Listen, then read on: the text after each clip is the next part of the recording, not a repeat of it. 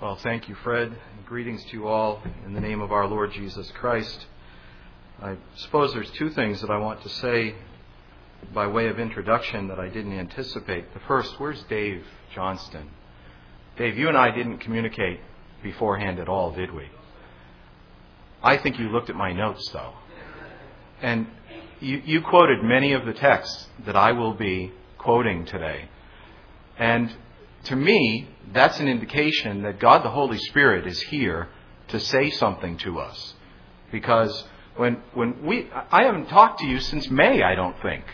And that was when I was there with you, and we haven't talked about this at all. And yet, I was so thrilled by what you said this morning, how encouraging and helpful that was, and how it was a foundation upon which I can stand to speak today. So thank you, brother, for your work, and thanks to God for putting that together without our working on it together. The second thing that I wanted to say is it was interesting to hear Ron make the 12-step reference there. I'm Ron Baines, and I'm a dispensationalist. And I thought, well, I could carry that forward. And I can say, I'm Jim Renahan. And I'm a recovering dispensationalist and a recovering semi-Pelagian. And that sets up what I want to say today as well. Please turn in your Bibles to an Old Testament text and a New Testament text. Here's where I pick up from Dave this morning. He mentioned Moses, Exodus 33. Exodus chapter 33. I'll read for you verses 12 through 19.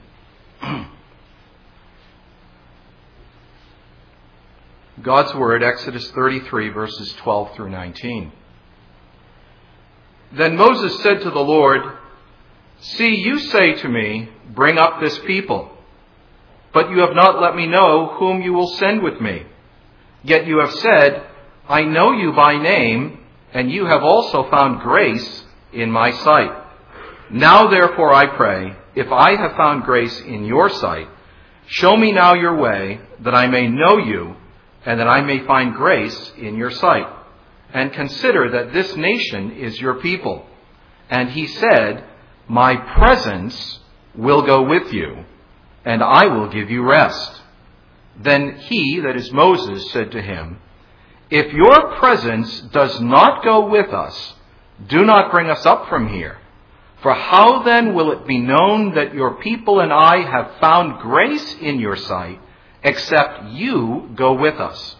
So we shall be separate, your people and I, from all the people who are upon the face of the earth."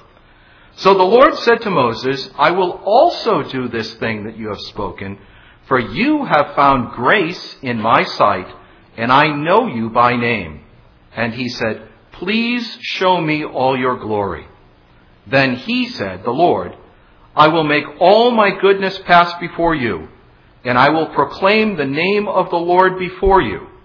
I will be gracious to whom I will be gracious, and I will have compassion on whom I will have compassion." And please turn in the New Testament to 2 Peter chapter 1. The second epistle of Peter and the first chapter, reading verses 2 through 5. 2 Peter 1, verses 2 through 5.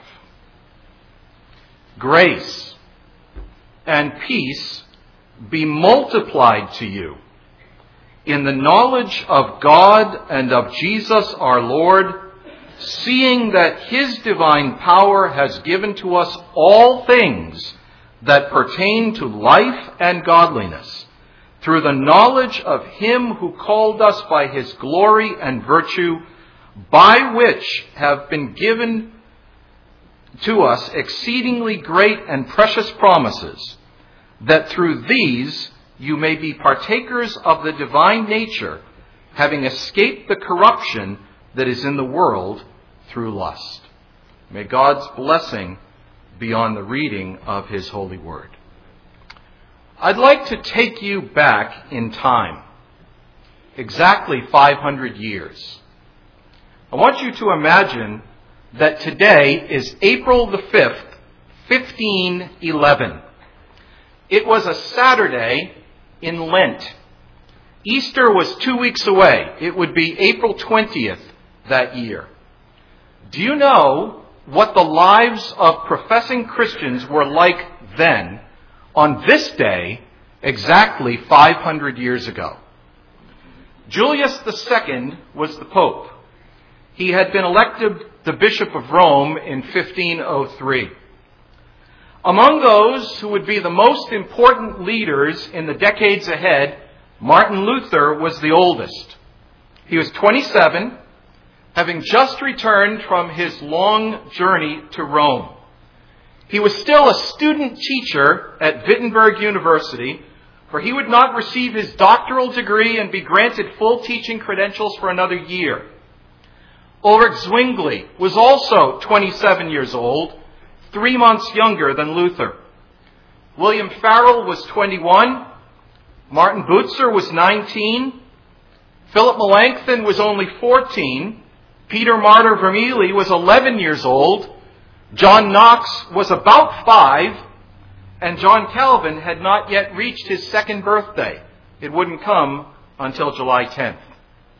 All of these men, the great leaders of the Reformation, 500 years ago today, were still very much Roman Catholics.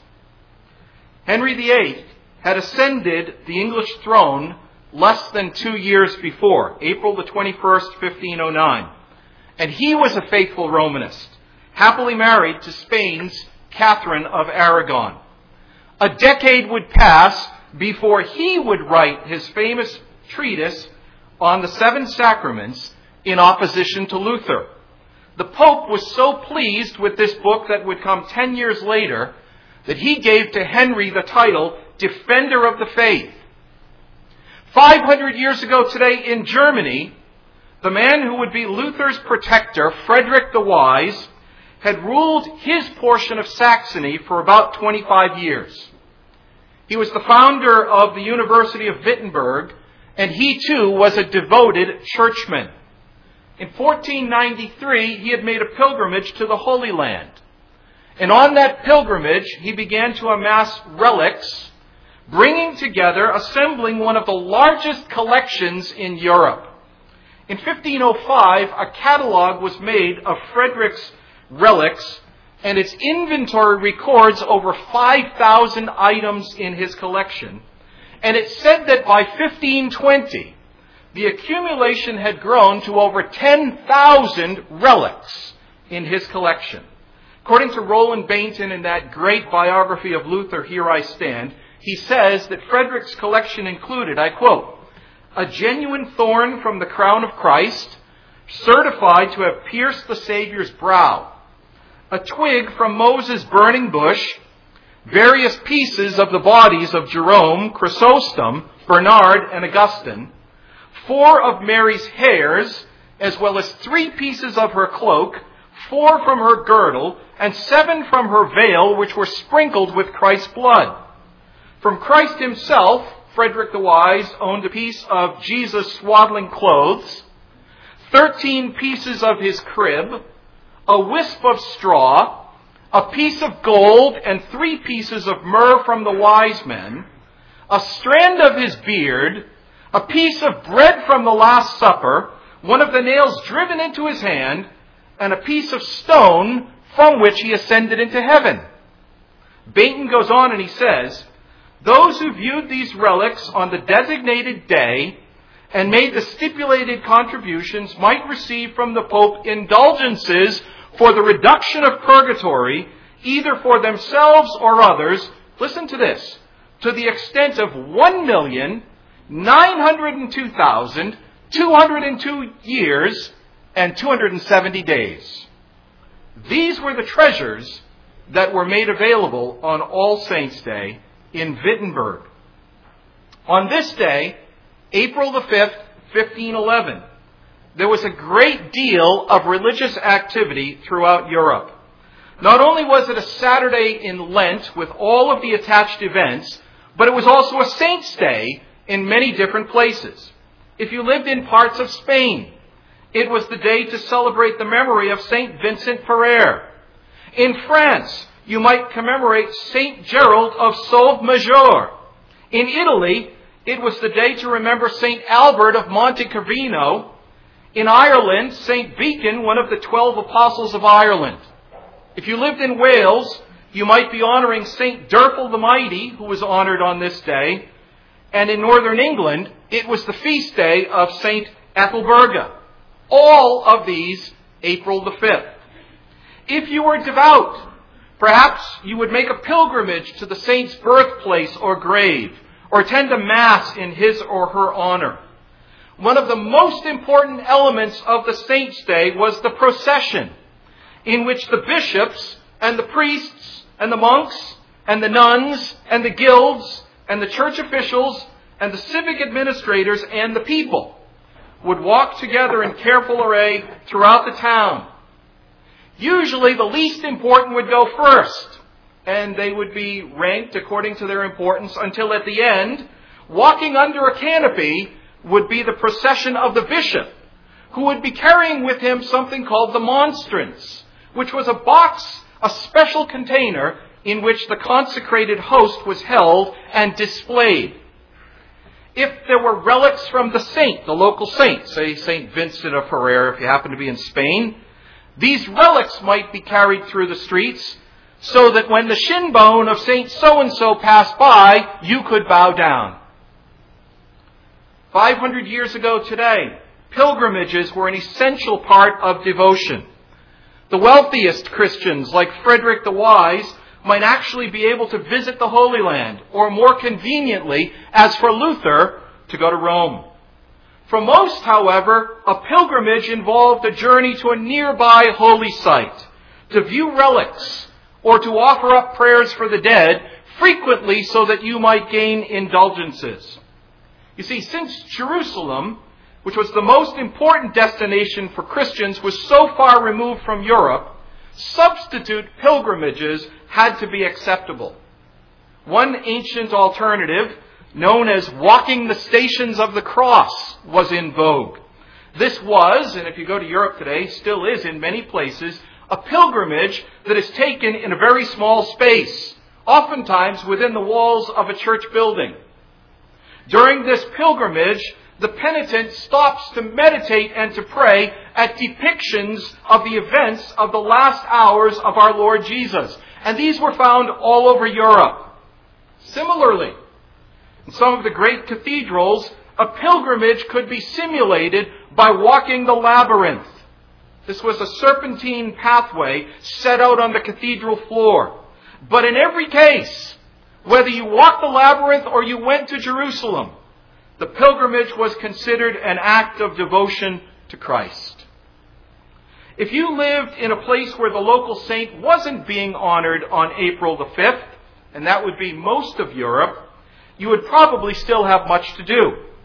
Almost certainly, you would attend Mass.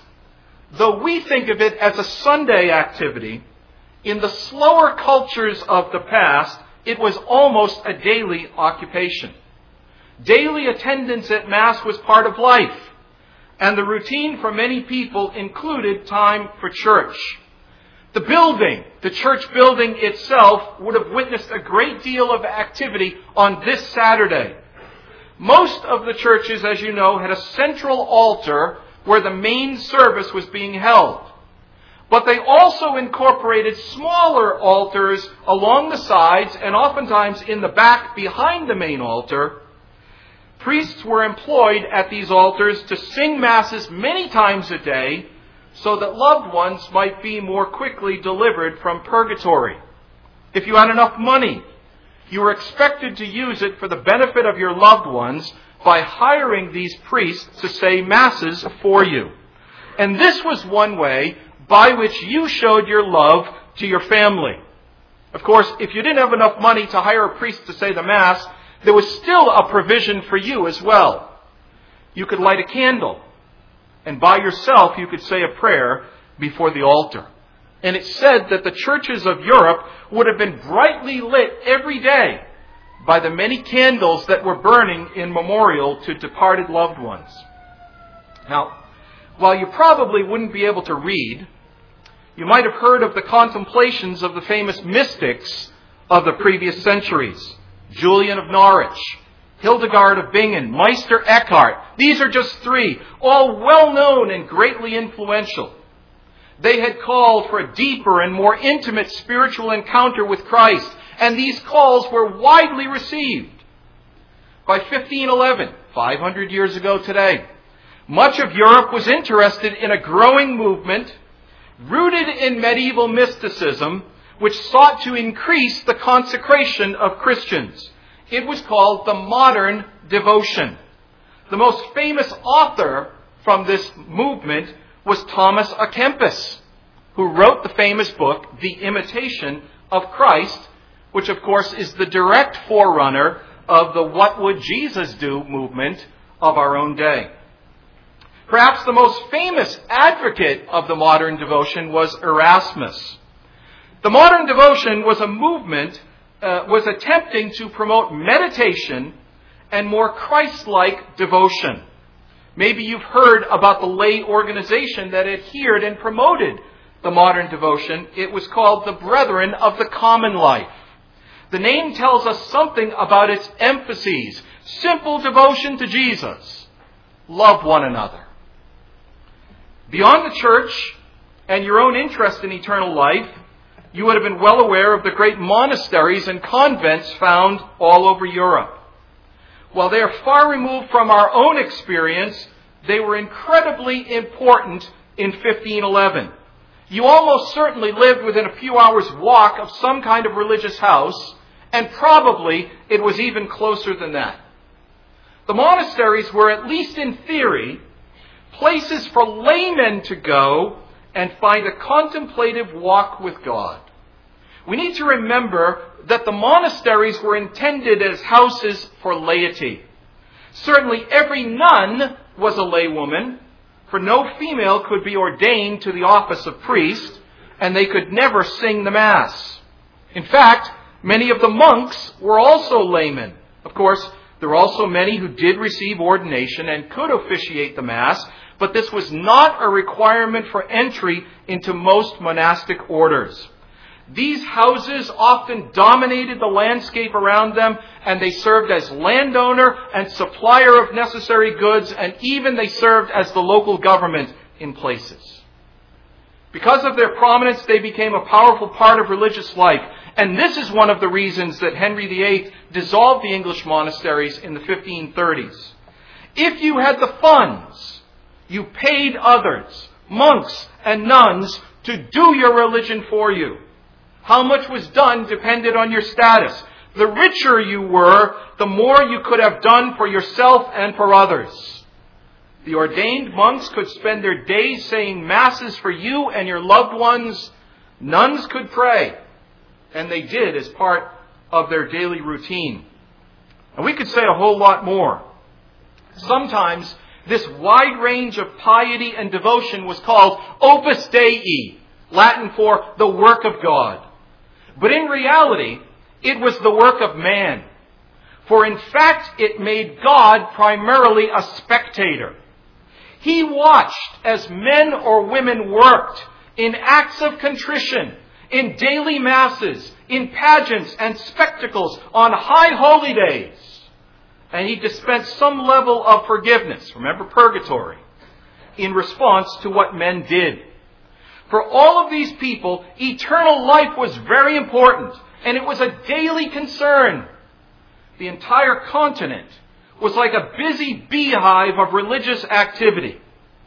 If the Apostle Paul had toured Europe 500 years ago today, he might have said, to paraphrase the words that he spoke when he was in Athens, "Men of Europe, I perceive that you are very religious. From Scandinavia to Gibraltar, from Sicily to the north of Scotland, Europe was thoroughly Roman Catholic. And on this day, 500 years ago, the Reformation was still years away." You see, there's a common misconception about the decades just prior to the Reformation. Sometimes it's said that religion was at its lowest ebb, that the fires had burned low and few people cared. But that's exactly the opposite of the truth. Nearly everyone cared, and they were active participants in a whole host of pious behaviors. And this is the climate from which the Reformation grew. Now, how did the Reformers view this piety, all of these acts? In the next decade, as the Reformation began to dawn, Luther and his colleagues began the process of examining this amazing collage of religion. They knew that there were significant problems with the reigning pattern of piety, and they considered both doctrine and practice, probing everything carefully by Scripture, seeking to construct a better way to know God. As they evaluated the familiar practices, they saw that there were two fundamental flaws in most of them. First, these acts that they saw were based on a semi-Pelagian understanding of grace. Now, we have to get this right. The Roman system of salvation did have and does have an important place for grace.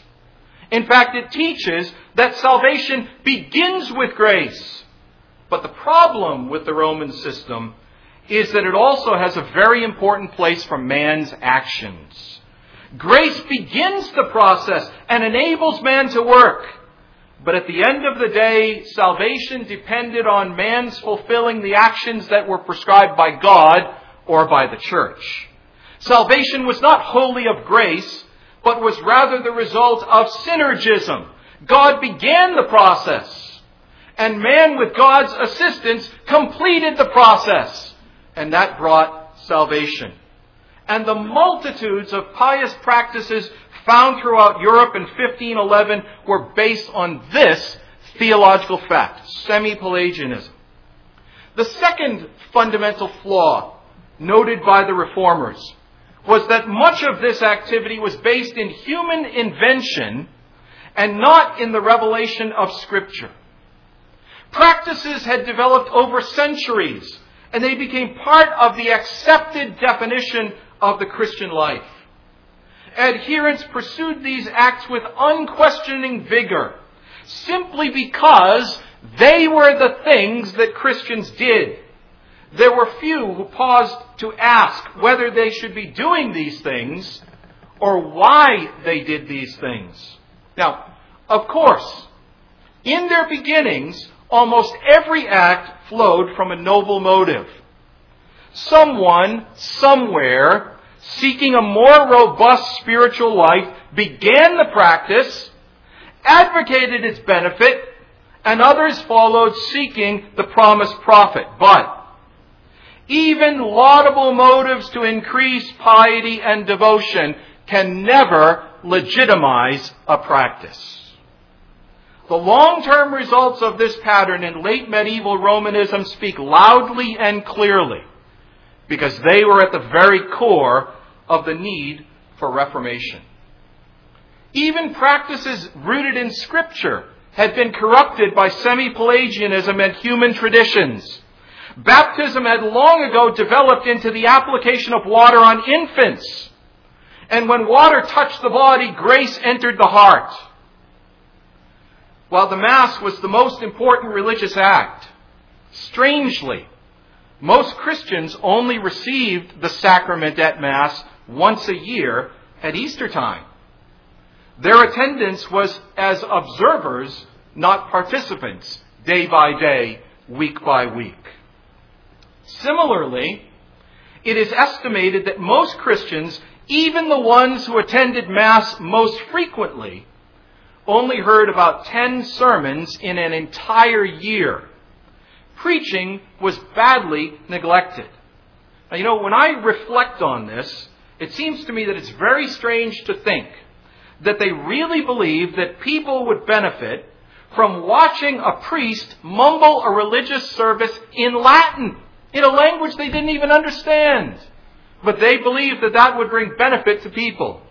When you think about it, one understands how magic, or perhaps better put, superstition, and Christianity could be interwoven. And we need to remember that all of these things, the lighting of candles and the pilgrimages and the fasts and the relics and everything else, were popular attempts to find forgiveness from God and eternal life for themselves and their loved ones. Day by day, week by week, year by year, people were ardently pursuing this cycle of religious works, desiring to know that eventually they would be free of the fear of judgment and welcomed into the eternal presence of God. We must not blame the fervent people. They did what they knew, and they did what they were told. But sadly, Christianity had become a religion of human effort based on human traditions. Now, the Reformers reacted against this man-centered form of piety by turning their attention to God. And they asked the question, what does He do? What does God do in order to grant salvation? How does salvation come to sinners? How do believers grow in Christ-likeness? You know, these are central questions. And they are at the very heart of Reformation theology. And in fact, if we think about this historically, I don't mean to say anything bad about Lutherans here, but if we think about this historically, we can say even more so, not only that they're at the heart of Reformation theology, but that they're at the heart of Reformed theology. Luther did well, but his sight was limited. Those who came after him, the second generation of Reformers, built upon his insights and moved the cause of Reformation forward. And we call it Reformed theology. The question was, how does God dispense grace to the elect? And it is a pressing one, isn't it? In the recovery of a doctrine of grace as opposed to works, it is not enough simply to articulate a doctrine. To do only this is effectively to make doctrine merely theoretical. For Reformation to have any power, it must also address practical questions. How does God's grace work in the world? Do the Scriptures teach us methods that God employs to bring salvation to the elect? And how is He active in the pious acts of Christians? The result of this burning inquiry was the development of the doctrine that we call the means of grace. Let me move on to try to define for you the means of grace. And we need to define this very carefully. Grace must be understood as God's unmerited favor extended to sinners. We cannot define it in any other terms. God's unmerited favor extended to sinners. It originates in God, and it comes only from Him. Grace provides every aspect of salvation to humans. It is completely apart from human works of any kind. The other term, means, is an English rendering of the Latin word media. And it simply indicates a method of communicating or imparting something. For example, we speak of the news media that in theory are the instruments to inform us of events that take place in the world around us. The phrase means of grace simply speaks of the instruments or methods that God determines to employ to bring grace to the elect. An expert on post-Reformation theology, Richard Muller, defines the phrase in that era just this way. It's just a brief quote.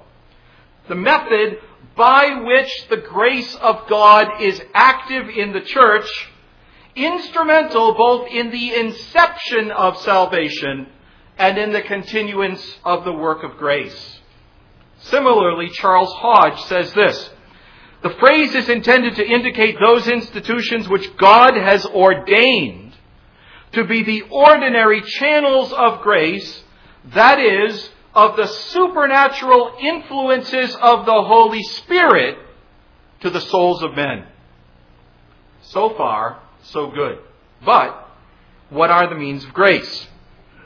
Unless we think carefully, we will not understand exactly what this phrase intends. Frequently, we use it generally to describe any good and useful activity in the church or the Christian life. There is no denying that there are many good and useful activities in the church and the Christian life, and we ought to do them, and we ought to encourage others to do them. But a good and useful activity is not necessarily a means of grace. We must not equate these two things. If any of you have corresponded with me by email over the last couple of years, you may have noticed a little Latin phrase at the bottom of my signature. It roughly translates into, "He who would teach well must distinguish well." Or if I can paraphrase that, he who teaches well must make proper distinctions.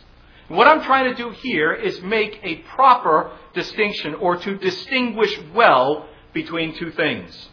Our Reformed fathers considered very carefully the question of definition and have given us helpful criteria by which we may distinguish between things that are good and useful and things that should specifically be called the means of grace. Now, let me try to help you think through this.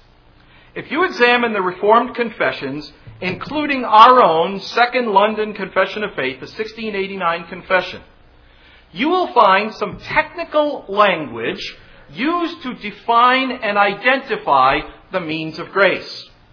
In Reformed churches, they are simple and they are few. In the confessions, two criteria are used to mark them out. Now, please listen. If I were giving you an exam after this, I would guarantee you that these two things would be on your exam. If you don't take anything else away from this, I want you to take away these 2 points. All right? And I have some of my students here with me. Enough said. Actually, I don't think that this comes up anywhere in the curriculum, but just a threat to them, you know. All right, so these are the two things. The first, in order to define what a means of grace is, the first is divine institution. Though we might sharpen this to say dominical institution. I'll explain that in a minute. Divine institution points us to a divine origination and command and addresses the problem of man-centeredness identified by the Reformers. Remember, we said one of the problems in most of these acts of piety was that they were invented by men. Man-made religious acts have no part in God's distribution of grace. Now, I suggested a sharpening of the phrase from divine institution to dominical institution, meaning institution by the Lord. I sharpen the phrase because there are many things that are of divine institution that are not, under the new covenant, means of grace. For example, an obvious one is circumcision. Was circumcision divinely instituted? Absolutely. None of us would ever deny that fact. But the requirement of circumcision was limited to a particular covenant, and it is now gone. If we say dominical institution, we clearly indicate that these things belong to the new covenant, and thus come to us through the command of our Lord Jesus Christ. Now, you have hymnals in your pews. If you want to take it out and look at the confession in the back, you'll notice how our confession uses this language. For example, and I apologize that I didn't look up the page number for you, but if you look at chapter 28, paragraph 1, this language is employed. 28:1. Baptism and the Lord's Supper are ordinances of positive and sovereign institution. And then notice the next phrase, appointed by the Lord Jesus, the only lawgiver, to be continued in his church to the end of the world. See how there the confession uses this significant language, intending to teach us that there is something exceptionally important about these things. In order for something to be a means of grace, it must have dominical institution, a command from the Lord Jesus.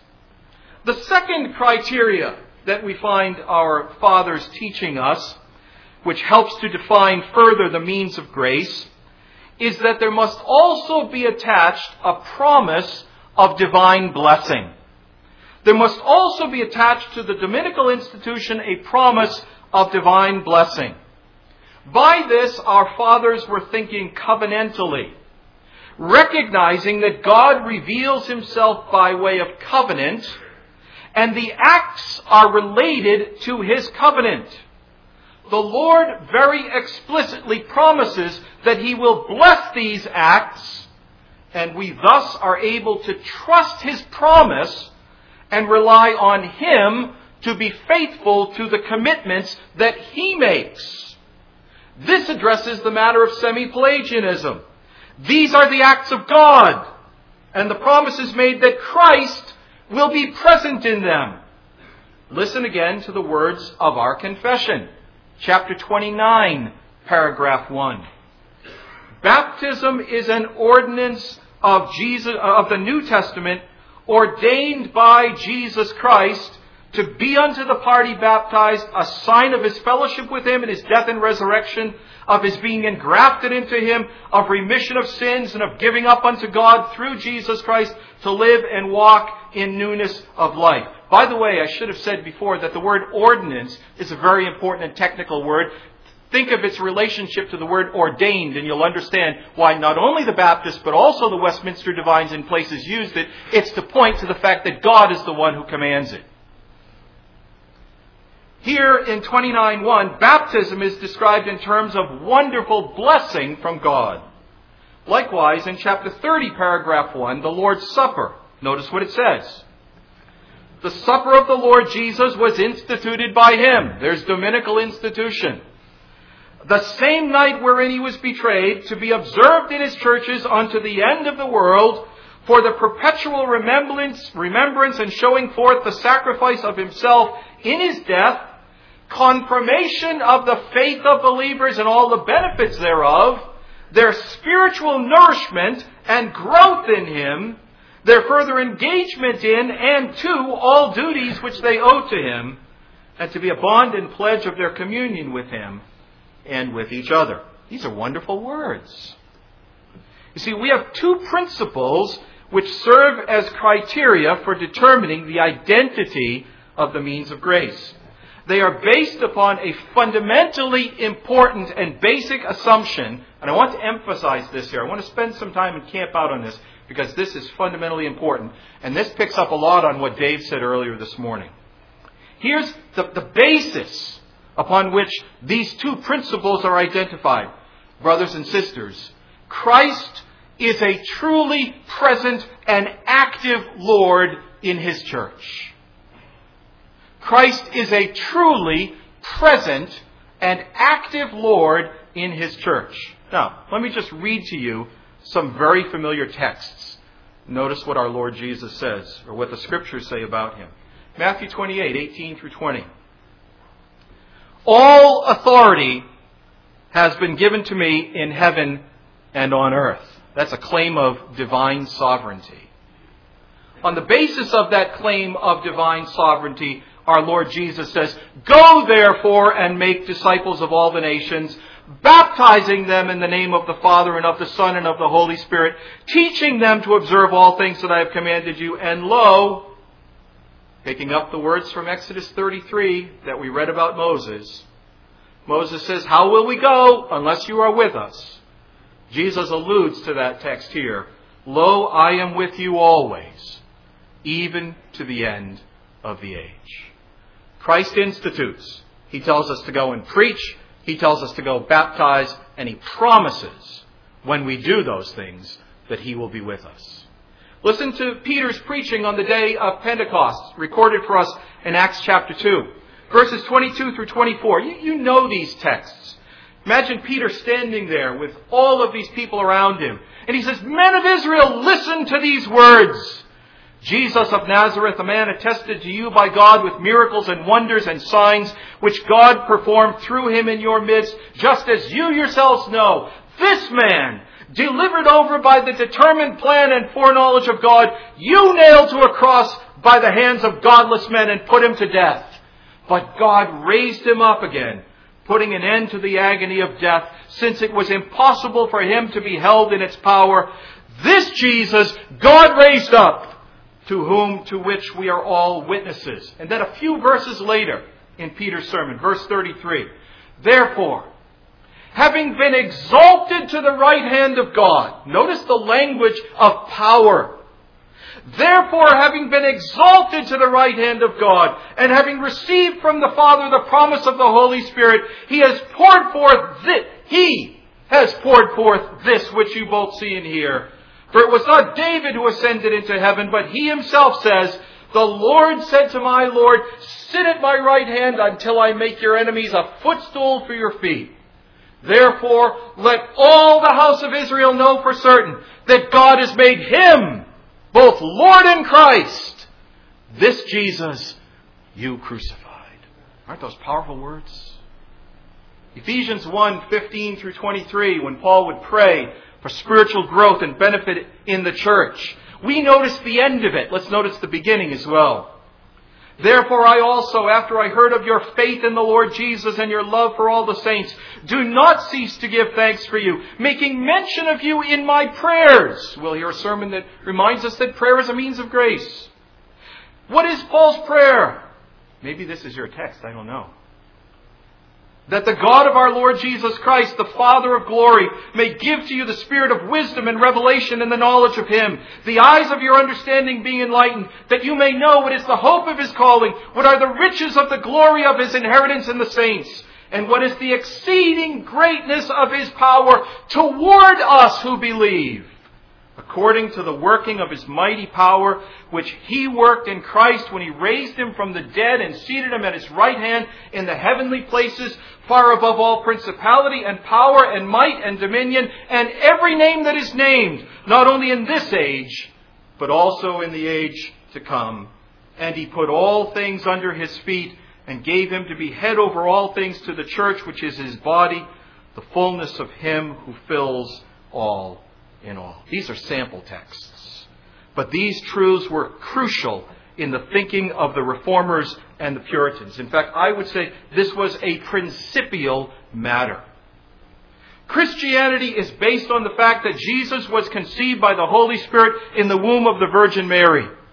That He lived a life of holy obedience to God's law. That He offered Himself as a sacrifice on the cross and propitiated God. That He died, that He was buried, that He rose from the dead on the first day of the week. But the essence of our faith does not stop there. They believed, and we must also, that Christ ascended into heaven and now sits at God's right hand, reigning with all of the power in the universe. All authority in heaven and earth, He said, is given to me. He is not an absent Lord, but a very real and present Lord who takes direct interest in His church on earth. He alone extends His kingdom. He alone causes believers to grow like Himself. He alone works in their lives. You see, the gospel is not just about historical events, though it certainly is, but it is also about a presently active Lord Jesus Christ. From the perspective of the Reformers and the Puritans, He was not merely crowned as King of heaven, watching and waiting to see what would happen with His church. To the contrary, He was a very real and present Lord with a direct interest in the expansion of His kingdom. They believed that Christ was at hand, walking among the candlesticks and personally active among His people. And because of this foundational belief, they asked the question, what has He appointed as the method by which He accomplishes His will?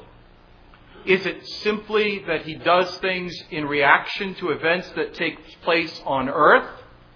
Or is He proactive, ensuring that all of the elect will, at the proper time, be brought to faith and grow in Christ? Look again at our confession. This time, chapter 14, paragraph 1.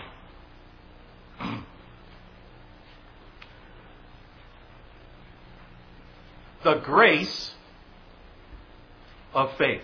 Notice that language. The grace of faith. It introduces, the second word in the English paragraph is grace. Faith is considered to be a grace. Well, confession, how does grace come? How does this grace of faith come? The grace of faith, whereby the elect are enabled to believe to the saving of their souls, is the work of the Spirit of Christ in their hearts and is ordinarily wrought by the ministry of the Word, by which also, and by the administration of baptism and the Lord's Supper, prayer, and other means appointed of God, it is increased and strengthened. Notice, the grace of faith in both its birth and growth is stated to be the direct work of Christ by His Spirit. Notice the word ordinary. That's another word that's closely related to the word ordained. Our Puritan fathers believed that because God is immutable, and because God is a God of order, the process by which grace is given has been established and fixed by His will. And then notice how it comes and how it grows. First, it comes by the ministry of the Word, by the preaching of the Word, by appointed men. This is the preeminent means of grace. And I want you to notice something in the confession that's easy to ignore.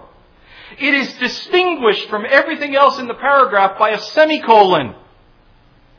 I have an argument to make based on punctuation. And the argument is that the preaching of the Word is the preeminent means of grace. It is higher than, better than, more important than the others. I'm not trying to diminish them. The preaching of the Word alone is a converting act. Baptism doesn't convert. The Lord's Supper doesn't convert. Preaching converts. Because Christ comes when the gospel is preached and speaks to the heart of the sinner, and they hear the voice of the Savior. He grants them faith and they trust in Him. We saw this at work on this last Sunday in our church. My brother pastor preached an excellent sermon on prayer and fasting. And afterwards, a Marine brought his friend with him to the front and said, "Curtis has a question for you." And Curtis was inquiring about his soul. It was a marvelous thing. It was an amazing thing. And God did it in our midst. None of the other means of grace give new life.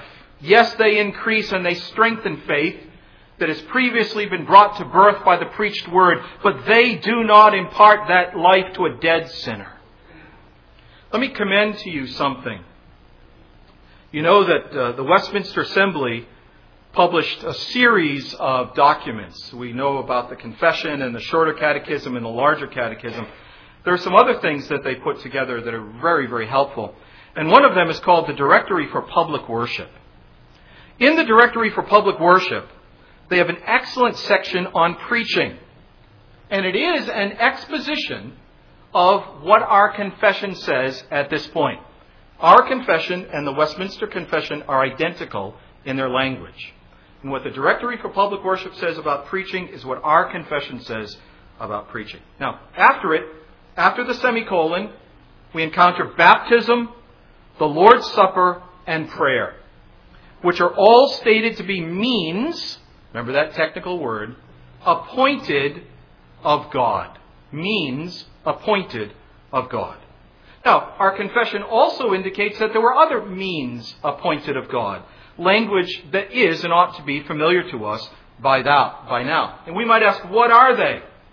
Well, chapter 22, paragraph 5, identifies them for us. Solemn humiliation with fastings and thanksgivings upon special occasions which ought to be used in an holy and religious manner. A brother stood before us this morning and called us on May 12th to a day of prayer for the increase of the kingdom of God. That is appropriate and right for us to do.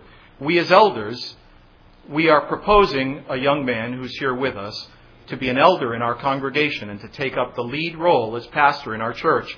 we have called our church to 2 days of prayer and fasting in anticipation of that event, which we hope will take place at the end of May.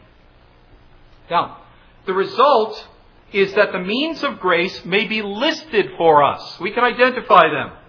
The ministry of the Word of God, baptism, the Lord's Supper, prayer, and occasional days of fasting and thanksgiving. Now think about this list in the light of Scripture. Again, Matthew 28, 18 through 20. All authority in heaven and earth is given unto me. Go therefore and make disciples of all nations, baptizing them in the name of the Father and of the Son and of the Holy Spirit, teaching them to observe all that I've commanded you. And behold, I am with you always, even to the end of the age. Here is Christ's claim of universal sovereignty, divine institution of both preaching and baptism, and the promise of the Lord's presence as the church fulfills this command. Romans 10, 14 through 17. How then will they call on him in whom they've not believed? And how will they believe in him whom they've not heard? And how will they hear without a preacher? How will they preach unless they are sent? Just as it is written, how beautiful are the feet of those who bring good news of good things. However, they did not all heed the good news, for Isaiah says, Lord, who has believed our report? So faith comes from hearing, and hearing by the word of Christ. Faith comes through hearing the word of Christ. In this context, this isn't a reference to written Scripture, but rather to the exalted Lord who speaks to his people in faithful preaching. To quote from a Reformed confession, the preaching of the Word of God is the Word of God. Christ is present when his Word is faithfully preached, and he speaks, imparting faith to his hearers. John 14, verses 13 and 14. Whatever you ask in my name, that I will do, so that the Father may be glorified in the Son. If you ask me anything in my name, I will do it. Now, this is tempered by words spoken in 1 John chapter 5. These things I've written to you who believe in the name of the Son of God, so that you may know that you have eternal life. This is the confidence. Notice that language. The confidence which we have before him, that if we ask anything according to his will, he hears us. And if we know that he hears us in whatever we ask according to his will, we know that we have the requests which we have asked from him. When we pray, who hears? Who will do these things? Is prayer routine? Is it an exercise of religious words? No, it calls upon the Lord Jesus Christ, seated at the right hand of his Father in heaven, to accomplish his will, the very things that he has revealed in Scripture. Prayer is not a time for us to indulge our lusts, but rather to bow before him and ask that he would bless the things that he himself has appointed. Again, these are only samples, and they will be explained to us in detail by our other brothers who have the rest of these topics in the next 2 days. Now, let me make some further comments. Some cautions is the heading that I have in my notes. We must be careful. There are a couple of cautions we need to state. Please listen very carefully. The doctrine of the means of grace is not intended to teach that these are the only activities that may and even should be present in the church. Let me repeat that. The doctrine of the means of grace is not intended to teach that these are the only activities that may and even should be present in the church. There is a wide variety of activities our churches may and perhaps ought to do. Every useful writer on the doctrine of the means of grace makes this very important point. The doctrine is simply formulated. Remember the little comment I made about making good distinctions before. The doctrine is simply formulated to say that these are the things we must do, and they are the things upon which we may expect God's blessing. While we ask him to bless all of our acts, In these cases, we may boldly come to Him and implore Him to be faithful to His promises. There are many positive and useful things that we do which should not be considered means of grace. Let me mention some. Now, before I read through this list, I want to say something very important. Okay? And all of you will be my witnesses that I've said this if anybody comes after me after this meeting. Okay? I want all of you to be my witnesses. Inclusion of any item in this list does not in any way imply my opposition to this thing. Okay? Everybody hear that? I'm not saying that necessarily that any of these things are bad. I'm not saying we shouldn't do them. I'm trying to distinguish between the means of grace and other things, okay? So I'm not going to pick on. If I mention your favorite thing, please don't take offense. It doesn't mean that I'm opposed to it. In fact, I'm going to say some things that I really believe in. You'll know as soon as I say them. My whole life is wrapped up in some of the things I'll say, okay? So I'm picking on myself as much as anybody else, but I'm trying to make a good distinction and help you to do so. So please, don't be bothered if what you like is on my list. Basically, I'll say this. If it's not in the confession, it's on my list. Okay? So I'll give you that warning ahead of time. But here's a list. It could be made longer. Here it is. Remember. Okay. You all got it. Okay. I hope you got it. Okay, here we go. If I mention your favorite thing, it's not to call the legitimacy of that thing into question. It's simply to help you think clearly about this point. These things are not means of grace. Associations of churches. Ministerial training institutions. Youth groups. Small groups. Christian schools. Home schools.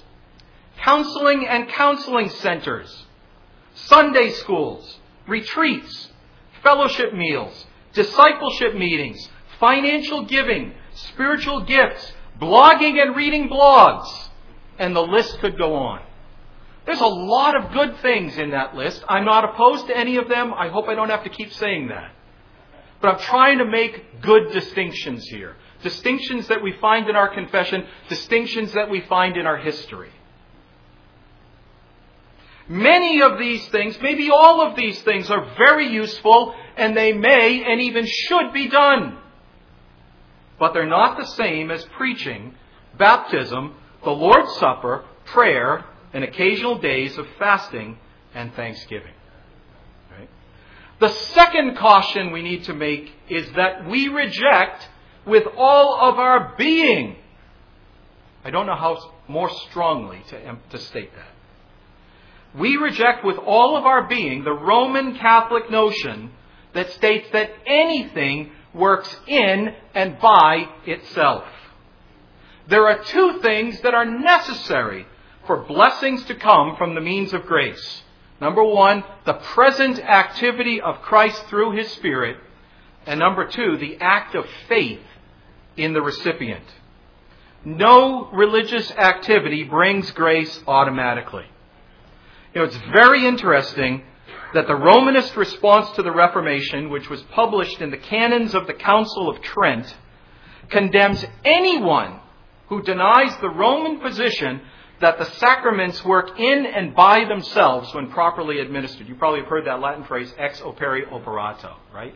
Listen to this statement this is the 7th session, Canon 8 from the Councils of Trent. They're condemning us in these words. If anyone saith that by the said sacraments of the new law, grace is not conferred through the act performed, but that faith alone in the divine promise suffices for the obtaining of grace, let him be anathema. You know what? I'm willing to stand up and raise my hand and say, pronounce that anathema on me. Because I reject that Roman doctrine. Faith must be present in the use of the means of grace. We need to say that with all of our strength. They said this because the Roman Catholics said this because they understood that the Reformed churches vehemently denied this very point, ex opere operato. And we must always do so. In a related matter, When all of the Reformed writers emphasize the importance of active faith when participating in the means of grace, you can at times sense their discomfort with the practice of infant baptism in the formulation. I recently read Charles Hodge on this. He was obviously uncomfortable with the implications of the doctrine of the means of grace for pedobaptism. The same thing is true when you read William Cunningham or James Bannerman. They have the same kind of difficulties in expressing themselves. The means of grace fit perfectly within a credo Baptist, a believer's Baptist framework. Let me read you a quote from George Swinnock. Many of you probably have his volumes on your shelf. The Banner published them 15 years ago or so. Volume 1, page 103 from The Christian Man's Calling. He says, "Reader, remember thine errand at ordinances is to get grace." That's the point I've been making. Thine errand at ordinances is to get grace. Thou hast God's promise to them and His power and faithfulness both engaged for its performance. Notice, His power and His faithfulness engaged for the performance. And it is thy fault and folly if thou goest hungry from a full table and empty from a free and large treasure. Now, the doctrine of the means of grace also calls us to examine our other acts. Is it possible that we fall into the trap of our own traditions and introduce and expect God to use methods of our own invention? Let me give you an example. When I was a young man, I was brought to faith in Christ in 1970. I was 15 years old. When I was a young man, altar calls were considered to be a test of orthodoxy in many churches. If a preacher didn't give an altar call at the end, imagine that we close this and I ask you to bow your head and close your eyes, and how many of you are willing to accept the means of grace and call you forward and have a revival? If a preacher didn't give an altar call, it was said that he wasn't really interested in seeing people brought to Christ. But as many of us grew in the Reformed faith, as we read books about what was called the invitation system, written by men like Ian Murray and Errol Hulse, we realized that this action, though laudable in its intention, how can you be opposed to something that is seeking to bring people to Christ? But we recognized that it was wrong. It was a wrong method. And so it had no basis in Scripture, and it ought to be rejected. Now, without anything in mind, I ask the question for you to consider. Do we have anything else like this that we need to reject? I don't have anything specific in my mind. I just ask you to consider that question. Let me come to a conclusion. There is a whole lot more that I would like to say. We could work our way through the doctrine in the confession. Actually, the confession has a whole lot to say about this. If you have this edition, we could work our way through the doctrine in the Baptist Catechism. By the way, on the IRBS table over there, there's a stack of Baptist catechisms that are free for the taking. Don't take anything else on the table, please. But if that stack is still there, feel free to take those. Those are to be given away. We could work our way through the Baptist Catechism. We could notice the basis of the doctrine of the means of grace in the doctrine of God. And we could notice how it's formulated with the centrality of Christ. When I originally thought about putting this presentation together, and I have preached this probably about 300 times in the last year, to myself, laying in bed at night, thinking through, what will I say? I thought about how the 5 solas of the Reformation have a direct relationship to this doctrine. Sola Scriptura, sola fide, sola gratia, solo Christo, soli Deo gloria. Think through those 5 solas and how they relate to the doctrine of the means of grace. We could speak about the relationship between the means of grace and the regulative principle of worship.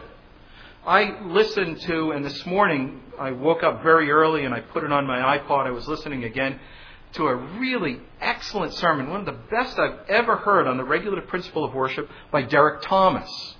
It was done at the 2007 Westminster Conference that RTS sponsors. You can get it on iTunes University as a free download. I think it's called Overly Regulated, ? The Westminster Doctrine of the Regular Principle of Worship. Derek Thomas, in that lecture, calls proper worship. Now remember, he's talking about the regular principle of worship. But he calls proper worship means of grace worship. That's his alternative. Those who have a high view of the regular principle of worship will understand the centrality, importance of the means of grace. We don't have time to get down that road. Listen to Derek Thomas. He does it far better than I could. He's exactly right. You see, time will not permit any more than a mention of these things. What I want to do in conclusion is to give you a couple of quotations from one of our greatest fathers. In my opinion, the greatest of our English-speaking theologians, and that's John Owen. 3 quotes from Owen. Listen to what he says. Now, brothers and sisters, John Owen has been immensely influential in our identity. There may be no Puritan who's more important for who we are and what our confession teaches than John Owen. Listen to what he says. I quote, "Such is the nature of the unalterable decree of God in this matter, that no person living can ever attain the end of glory and happiness without the means of grace and holiness. The same eternal purpose respects both." Second quote from Owen, commenting on baptism and the supper of the Lord. Basically what he does here is lay out our 2 criteria, our 2 principles for identifying the means of grace. Listen to them. Number 1, as for baptism and the Lord's Supper, number 1, that we submit our souls and consciences unto the authority of Christ in these institutions. Unless this be the foundation we build upon, the whole service will be lost unto us. And the second point, that we rest on the veracity of Christ for the working of the grace and accomplishment of the mercy represented in them and sacramentally exhibited by them. For they will not profit them by whom the promises of Christ, there it is, virtually contained in them and accompanying of them are not mixed with faith. And we cannot believe the promise unless we submit to the authority of Christ in the appointment of that whereunto it is annexed. When we observe the Lord's Supper, we do it because Christ appointed it.